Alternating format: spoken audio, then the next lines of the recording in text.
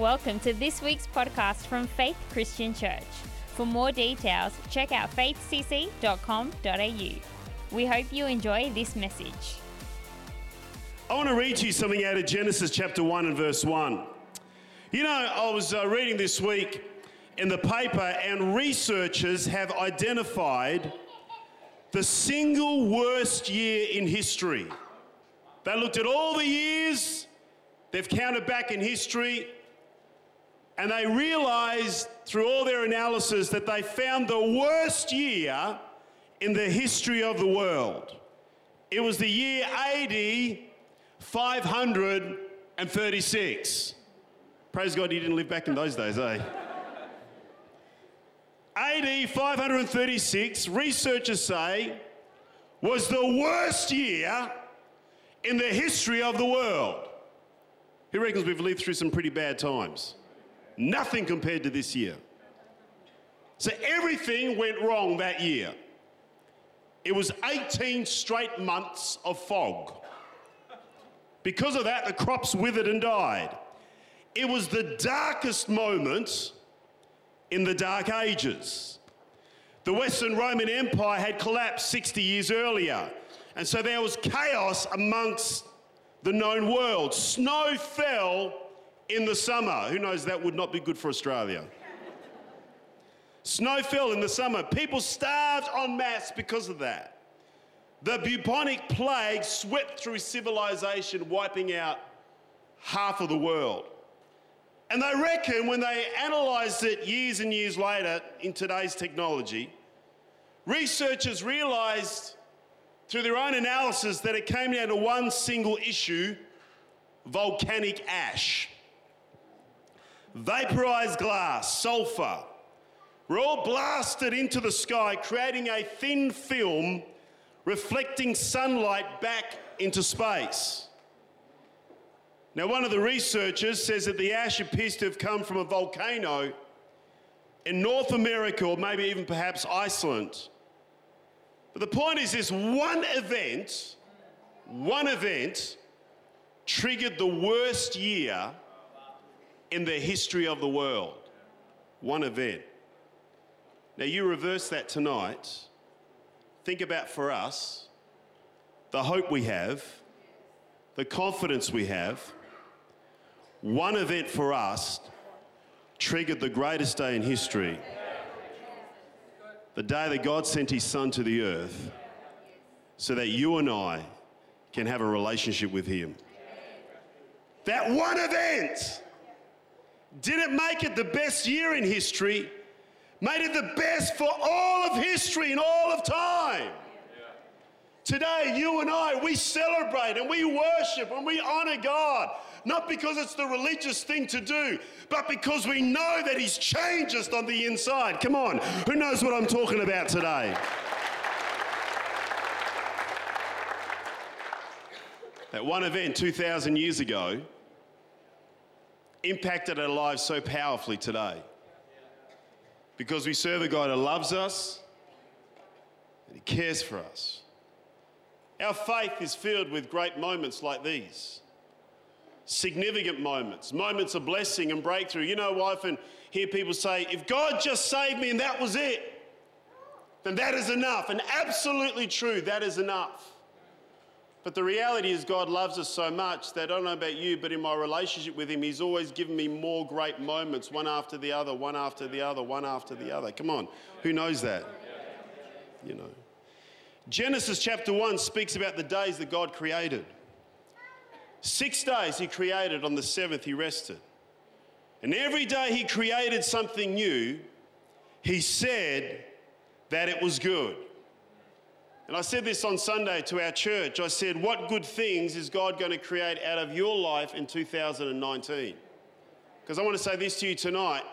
There are many times that man tries to create things and it turns into a dismal failure. There's heartache, there's pain. But when God creates something out of your life, it never turns bad. It always turns good. What good things is God going to create? What good experiences, what good moments of inspiration and blessing. You know, we're going to pray into the new year in just a few moments. One of the things that I want to pray into people's lives here tonight are new moments of inspiration, new moments of creativity. Let me say this, there's some of you here tonight, you've been dealing with the same problem year after year after year after year, with the same level of thinking. Let me say this, the same level of thinking is not going to fix that problem. You need a new revelation, you need a new creativity, you need a new inspiration to deal with that issue that constantly comes after you again and again and again. And we serve a God who created the world. We serve a God who is the master of creativity, who is the master of inspiration and revelation. And if he did that to the world, he can do that for you and I in 2019. It is not God's will for any person who loves the Lord to go around the same mountain dealing with the same problem, having to wrestle with the same issue again and again and again. God does not want you and I to survive. God wants you and I to thrive in the kingdom of God. So many Christians I know just survive. Their marriage just survives. Their relationships with their kids just survive. They just live on the emotional poverty line. They are no different to the world. Jesus said this, he said, the thief has come to rob, kill and destroy, but I have come to give life and life to the full. And I don't know about you, but full to me does not mean surviving. Full to me does not mean just living on the emotional poverty line. Full to me is an understanding that I can live in an emotional abundance. You know, years ago when I used to, work in the secular workforce, and I used to work in retail, and, every weekend, the guys, they'd go out and they'd get drunk and they'd get plastered and they'd be wasted, and Monday morning they'd come to work. I go, why would you guys do that to yourself? Honestly, look at you. And I walk bounding in on Monday morning. Hey, how you going? Don't speak so loudly. My head is hurting. They say, why are you always happy? There's always a smile on your face. Because there's an abundance within me that you don't have. There's an abundance within me that Johnny Walker can't give you.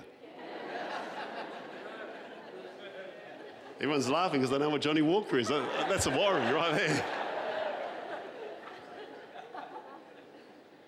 Because there's an abundance on the inside. Great moments was not just when you got saved. God wants to give you great moments in 2019. Great moments in your marriage, great moments with your children, great moments in your workplace, great moments. I want to read this to you out of Genesis chapter 1 and verse 1, the creation of the world. It says we're about to move into a new year. It's good to read again when the years first started, all the way back then, thousands of years ago. And then we're going to pray. It says, in the beginning, God created the heavens and the earth. Now the earth was formless and empty. Darkness was over the surface of the deep. The Spirit of God was hovering over the waters. And God said, let there be light, and there was light. And God saw that the light was good, and he separated the light from the darkness. And God called the light day, and the darkness he called night. And there was evening and there was morning, and there was the first day. And God said, let there be a vault between the waters to separate the water from the water.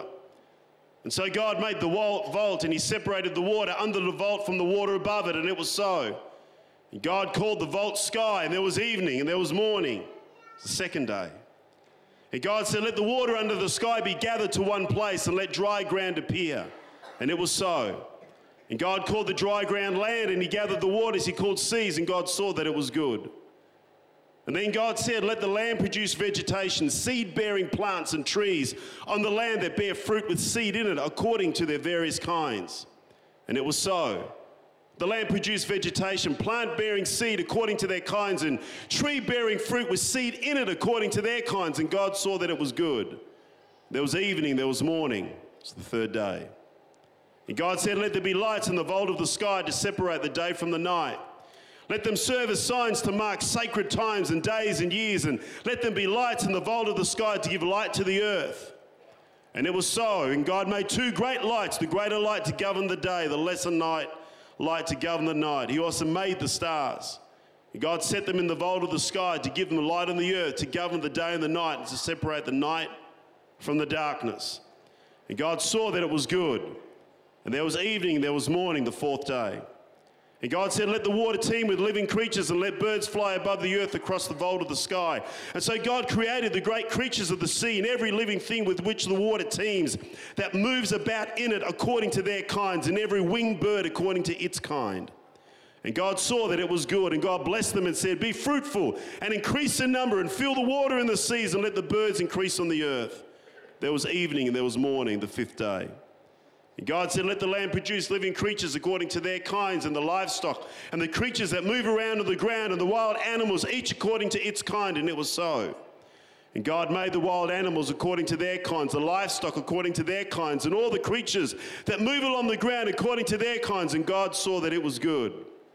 And then God said, let us make mankind in our image, in our likeness, so that they may rule over the fish in the sea, the birds in the sky, over the livestock and all the wild animals, and over the creatures that move along on the ground. And so God created mankind in his own image. In the image of God, he created them, male and female. He created them, and God blessed them and said to them, be fruitful and increase in number. Fill the earth and subdue it. Rule over the fish in the sea and the birds in the sky, over every living creature that moves on the ground. And then God said, I will give you every seed-bearing plant on the face of the whole earth, and every tree that has fruit with seed in it. They will be yours for food, and to all the beasts of the field, and all the birds in the sky, and all the creatures that move along on the ground, everything that has breath of life in it. I give every green plant for food. And it was so. And God saw that what he had made, and it was good.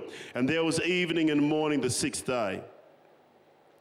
Thus the heavens and the earth were complete in their vast array. And by the seventh day, God had finished the work that he'd been doing. And so on the seventh day, he rested from all of his work. That was a pretty productive week.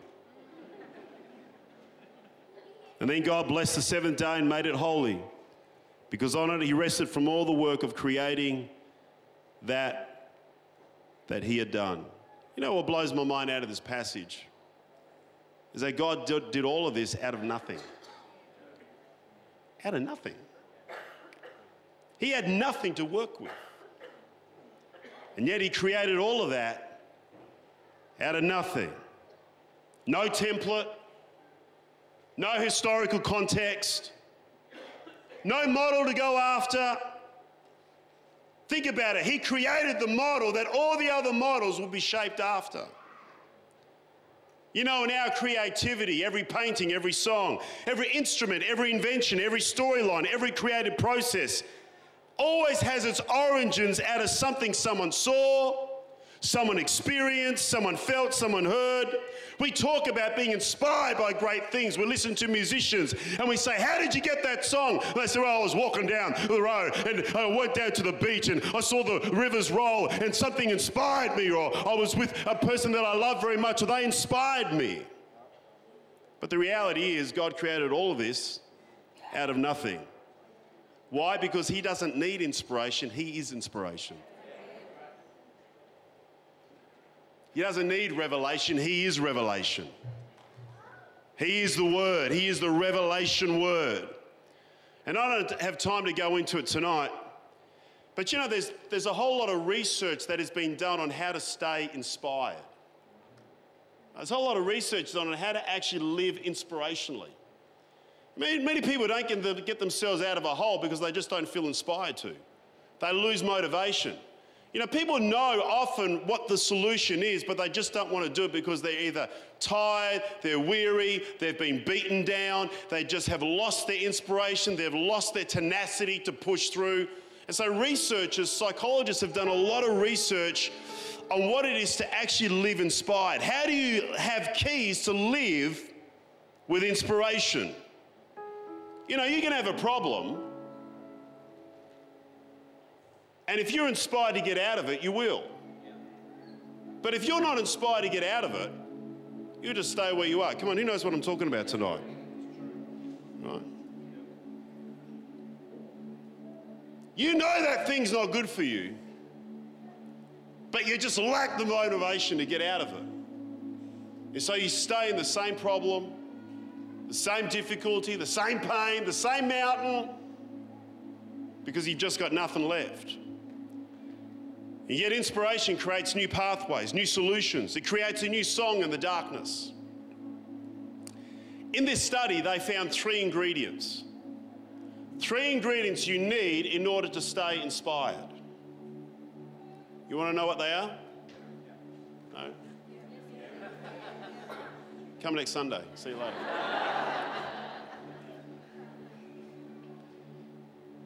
They say inspiration comes from these 3 fundamental ideas: beauty, goodness, and truth.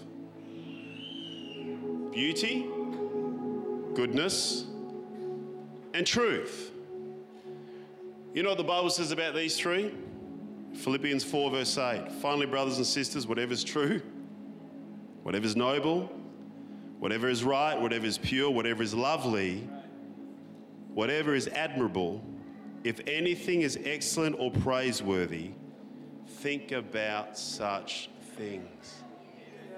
Church, woven into the Word of God is God's blueprint for you and I to live inspired, so that we don't need to live on the emotional poverty line, just getting through life, woven into the fabric of God's Word, that only now researchers are understanding the potency of that, are the things that we can embrace to get the answer for every problem, to get the key for every solution, to be inspired to find new ideas for problems, to get new revelation for the same mountain that we've been going around. The God of the universe, the one who is the source of all inspiration, gives us the ability to live inspired. And maybe right now you're tired, you don't feel exactly really inspired. Maybe you're probably saying, would this guy just shut up? I just want to go home and go to bed. But I'm going to pray for you tonight that 2019 is a year of inspiration for you. Right? That this year, next year, oh my Lord, next year is a year that God will give you revelation about some of the things that you're facing. Woven in His Word, woven in the DNA of being a believer in Jesus, is the ability to find the solution to every problem that you are facing. God does not want to make you live your life wondering what the next thing is and how we're going to resolve that and how, and I have got no answers. God wants to give you answers. If He created the world in 6 days, He can find a solution to your problem. And I pray that 2019 is not a year that you go around the same mountain, but it's a year for you to climb new mountains, conquer new Goliaths, start to hit new things, start to speak into new things. Prophetically, you begin to see new breakthroughs, because God is giving you the mind of Christ. Thank you for listening to this week's podcast from Faith Christian Church. To stay up to date, check us out at our website faithcc.com.au.